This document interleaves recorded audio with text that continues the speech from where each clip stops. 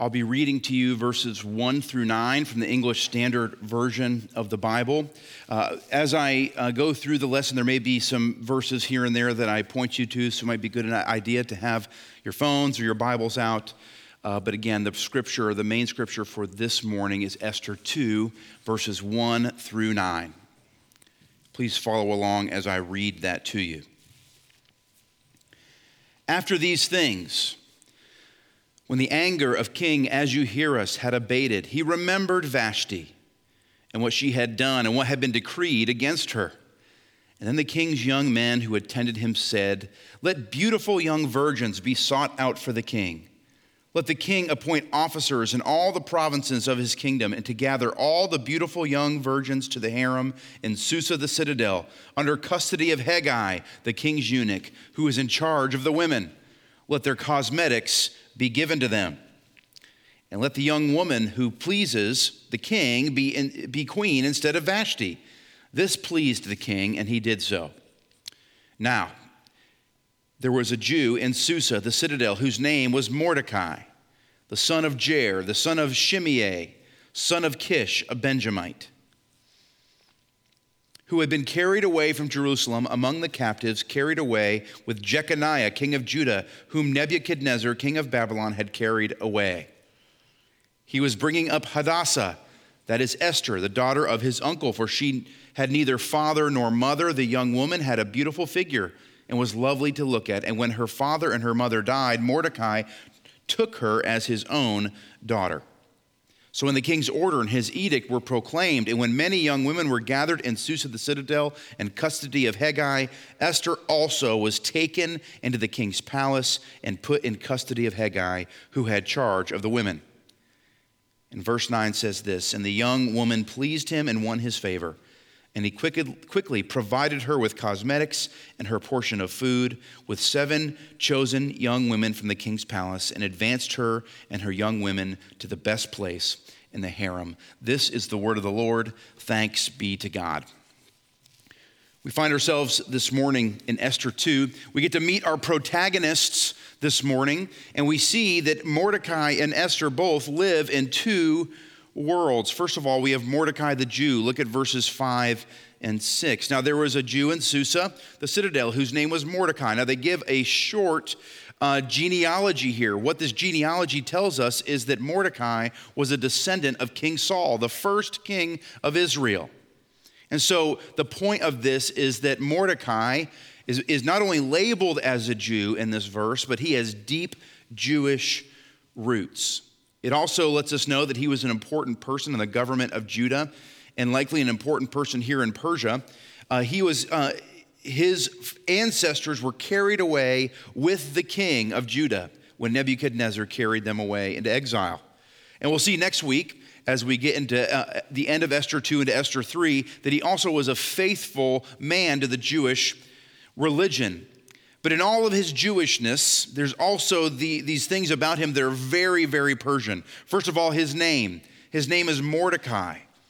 Mordecai means Marduk. Marduk is the god over the city of Babylon, a large city in the kingdom of Persia. And so he's named after a Babylonian god. He's also a second or third generation exile living in the citadel, which means he probably lived a life very familiar to a normal, everyday Persian citizen. One scholar said this: Susa was his address, but it was not his home. At home, he was Mordecai the Jew, faithful servant of the living God. At work, he was plain old Mordecai, faithful servant to the empire. I think a very helpful kind of comparison here would be Daniel and his friends Shadrach, Meshach, and Abednego. They were faithful to God's law, faithful to God in a religious and following sense, but what did they do? They worked for the kingdom of Persia. We also have Esther. Esther, also a Jew, but also a Persian. Look at verse 7. He was bringing up Hadassah. That's her Hebrew name. That is Esther. That's her Persian name. The daughter of his uncle. The word Hadassah means myrtle or flower. She was beautiful. Her Persian name, Esther, it means star. It's actually a reference to yet another Persian god, Ishtar, who is the goddess of love and war. Now, some scholars, as I was researching this week, said that Esther, by the end of the book, kind of personifies Ishtar, the goddess of love. She was the one who pleased the king the most. She was also the goddess of war. She's the one who defended her people through her actions. But here's where I want us to really focus is this. Mordecai and Esther were real people. They lived lives and they experienced real tension between their Jewishness and their Persian identity. We have to assume, because they are real people, that they had real dreams, real feelings, real hopes, real emotions, real beliefs. They were just like us. And their lives, as we will learn today, were very much outside their control. Their lives were very much outside their control, and they're going to be thrust into a situation that at this point we don't know. Did it cause excitement? Did it cause disappointment? Was it confusing? I think the fact that these two people are very real and they're thrust into this situation and their lives are lived in this tension and all these things, I think this is a great connection to our lives. I think it's a great connection to our lives. We are people with hopes and emotions and ideas and dreams, and yet our lives, all of our lives, is well outside of our control. And oftentimes, what happens? We're thrust into situations that cause us to feel certain things. And so what we get to do today is look at Esther 2, verses 1 through 9. We get to observe how Mordecai and Esther participate in this situation that they find themselves in, how they participate. We get to see how Scripture highlights their reactions. So what I'm going to do is I'm going to pray, and then we'll walk through the rest of the passage. Lord in heaven, thank you for the opportunity to preach Esther 1 last week, Esther 2 this week. I pray that you would bless the hearts and the ears of those listening. I pray that you would help me to be clear, help me to see the gospel for myself, and help me to share with joy what God has for us in these words of Scripture. We pray this in the name of Jesus. Amen. Okay. Esther 1 started with a party. Esther 2 also starts with a party, and there ain't no party like a Xerxes pity party. Here's what he's doing. He's throwing a pity party. Look at verse 1. After these things, so all that had gone on in Esther 1, remember the whole situation between his greatest subject Vashti, the king commanded her to do something, she would not do it, all those things. After all that, he was so angry. Now what's happening? When his anger had abated, he remembered Vashti and what she had done and what he had decreed against her. So he's having a pity party. Poor Xerxes, poor Ahasuerus. He's sitting and thinking about how hard things have been, how bad things have gone, how much he missed his beautiful wife Vashti. But in that pity party, a fresh idea comes up. We see in verses 2 through 4 that one of his servants has a great idea. The king loves it.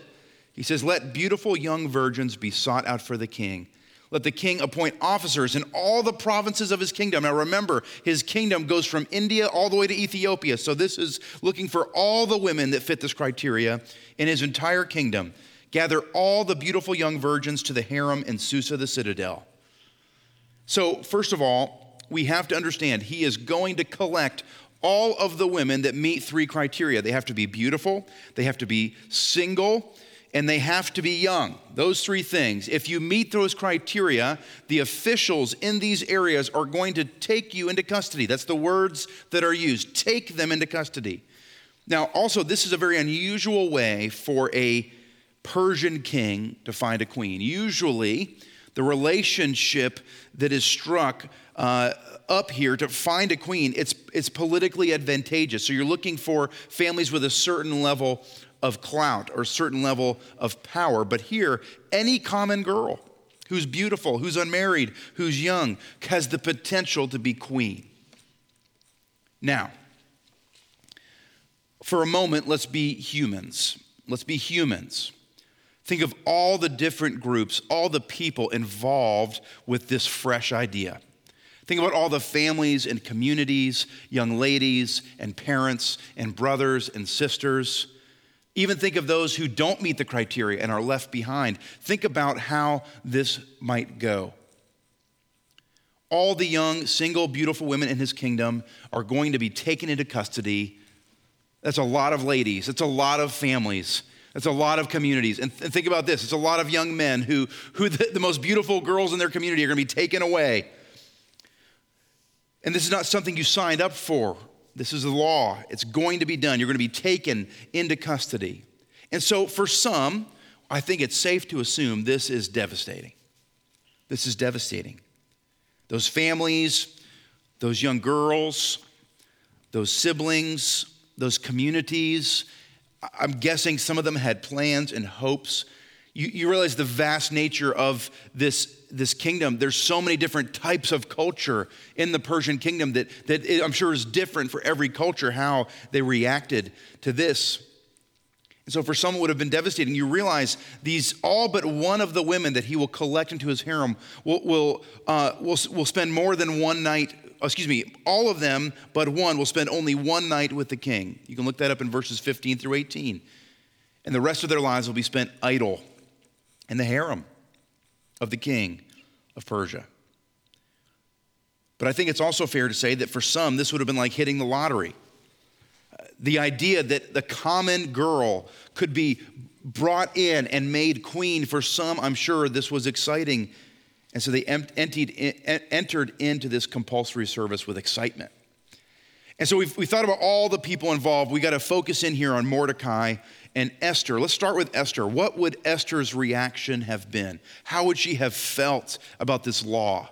A Jewish girl who has a Jewish name at home, who is faithful to the Jewish religion, brought up by a faithful man to the Jewish religion, who is Jewish at home in Persia. That's all they've known. Suddenly she learns that she will be taken into the harem of the king. And really all we know about her reaction we see in verse 9. And the young woman pleased him and won his favor, and he quickly provided her with cosmetics, her portion of food, and with some ladies to help her. So all we really know is that Esther was beautiful and polite. So the question really is for us, we're asking, was Esther disappointed? Had this been a hard left turn in her life? Had she had other dreams? Did she love someone else? Or was this something that she saw as really positive? I say with much tongue-in-cheek, you are all lucky because you have a 40-year-old, almost 40-year-old man from the 21st century to describe to you how a young Jewish girl from ancient Persia feels. So, listen, that is a joke, but that joke, it helps us highlight something. First of all, it helps us highlight the topic of how Mordecai and Esther felt, how they felt about this. The reality is this. Some of us could probably guess, some of us better than others, what their feelings were, what their inward thoughts on this particular situation they were thrown into might be. But the reality of it is this: we don't have to. We don't have to know.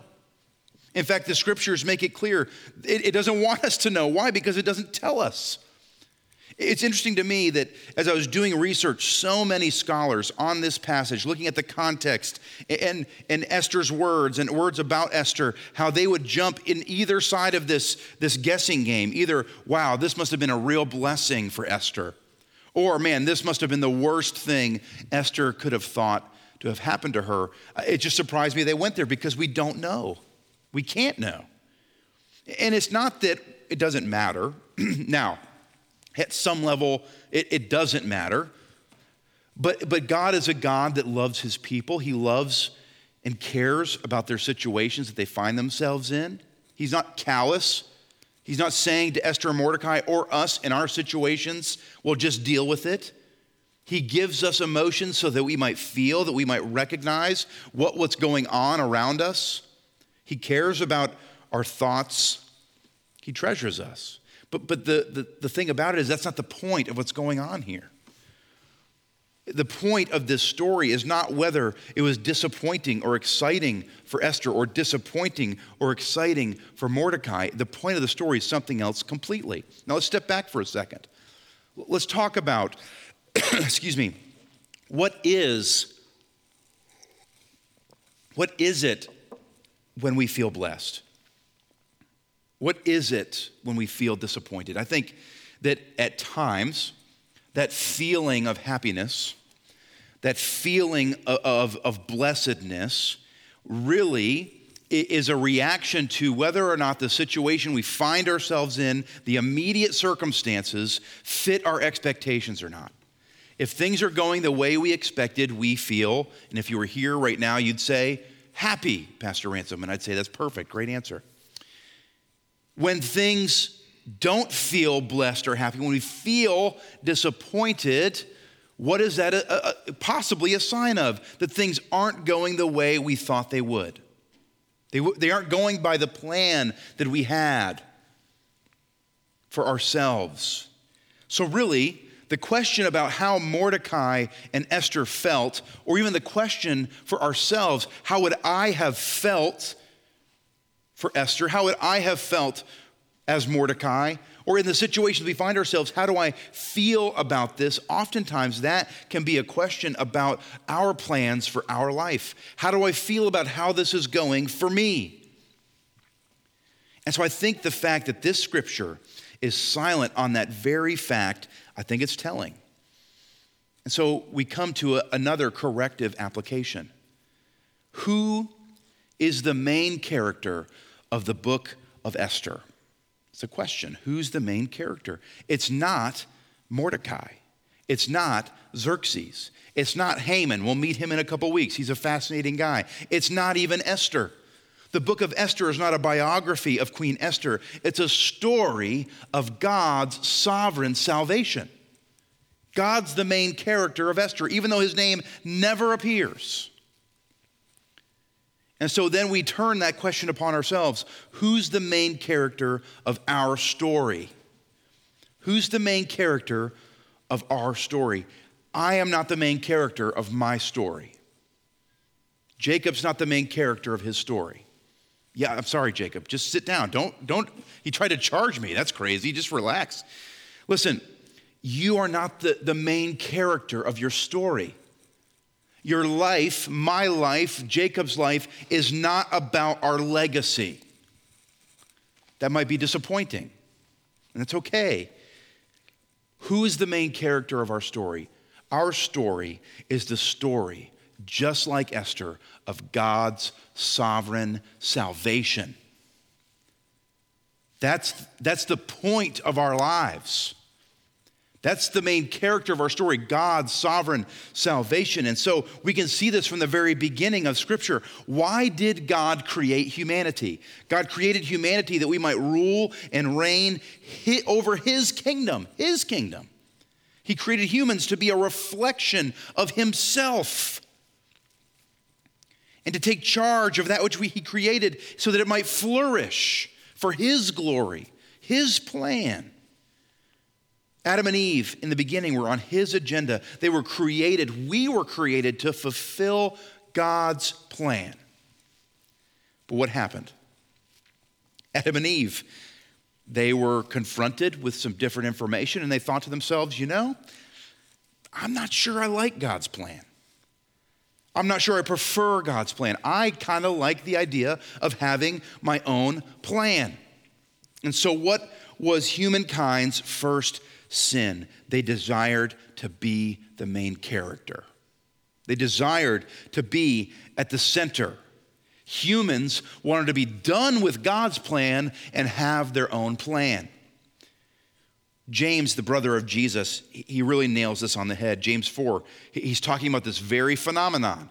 And he's calling people to correct their thinking. He says this, "Come now, you who say, today or tomorrow we will go into such and such a town and spend a year there and trade and make a profit." Now let's stop there. There's nothing wrong with saying that.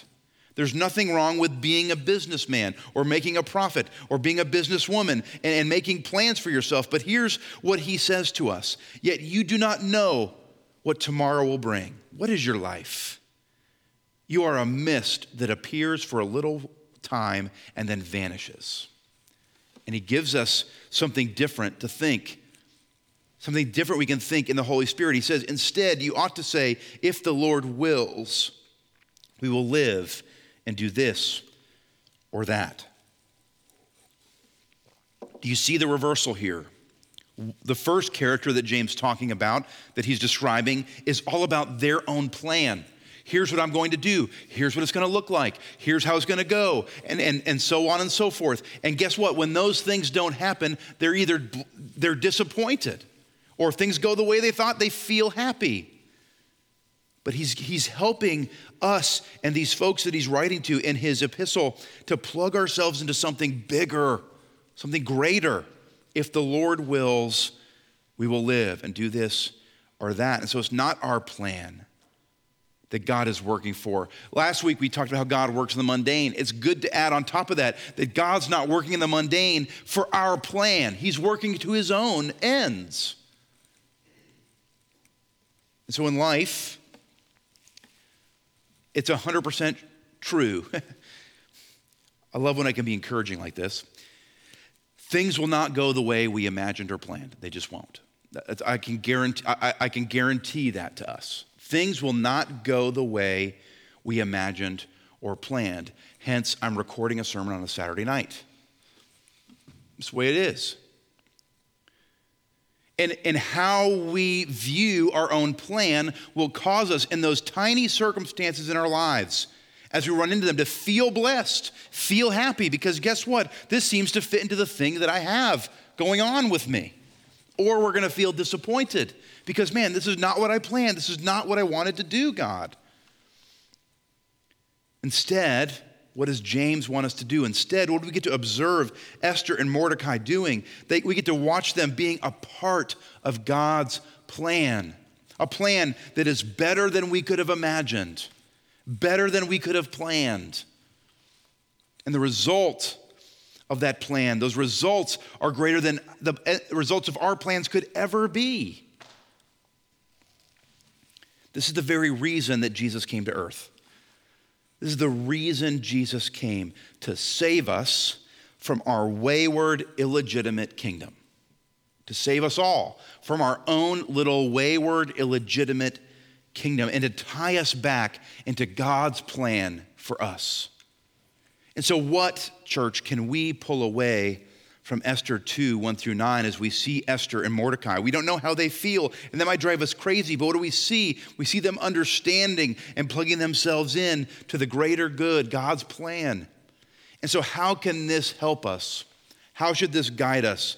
It should guide us to the idea, to the fact that our lives are to be marked with the discovery and joyous compliance with God's plan.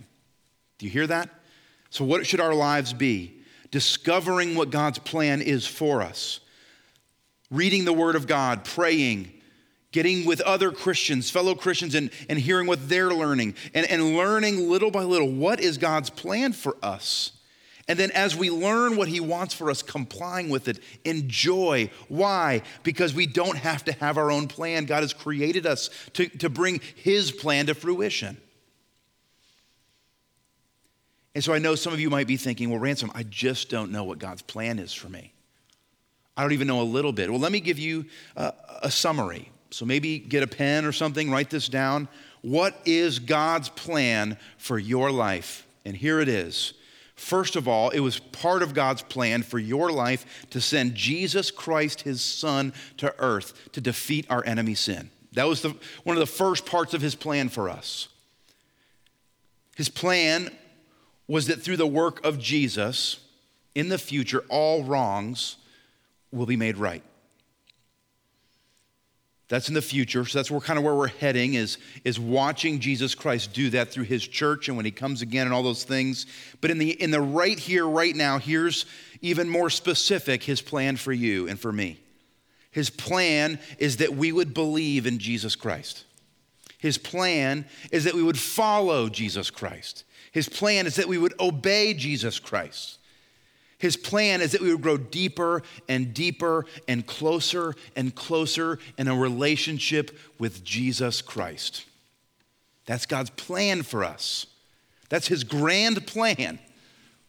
And we can see how we fit into it. So last week we saw how we probably need to start at least evaluating, if not deconstructing, our expectations on how God works in our life. God works through the mundane. He doesn't always split the sky open. In fact, more often than not, he's working behind the scenes. This morning we're seeing that, okay, we've got to, at some level, deconstruct our demand that our plan come to fruition. We've got to deconstruct that, at least be confronted by the fact that maybe some of the things that we experience in this life are disappointing or that we feel happy about them because we are on our own agenda. And then lastly, this morning, and we'll see in the coming weeks, instead of submitting to our plan, there's this blessed joy in submitting to God's plan for us. Let me pray. Father in heaven, thank you for the book of Esther thus far. Lord, thank you for the insights that you are giving us. We are by no means squeezing every drop of information, Lord, but you are faithful to us when we need it, Lord. And so as we go through Esther in these times with COVID, with inclement weather, with frustrations in our lives, disappointments, with moments of joy and happiness, we're called above all to see ourselves in light of you and your plan for us. And so, Lord, I pray this morning for myself, for my family, for my church family, for my brothers and sisters, all those listening, that we would discover and submit joyously to your plan for our lives. Give us a sense, Lord, in which our plan seems foolhardy, in which our plan seems like a dead end, because, Lord, if it's not your plan, it is. And so, Father, not through my words or my ideas, but in the power of the Spirit, convict each and every one of us where these things are true, because they're true of all of us. We all in some way expect you to show up in a way that serves us. In some way, all of us expect you to serve us in our agenda. And Lord, that is not the path to true blessedness. Blessedness is being in the presence of God and following his will.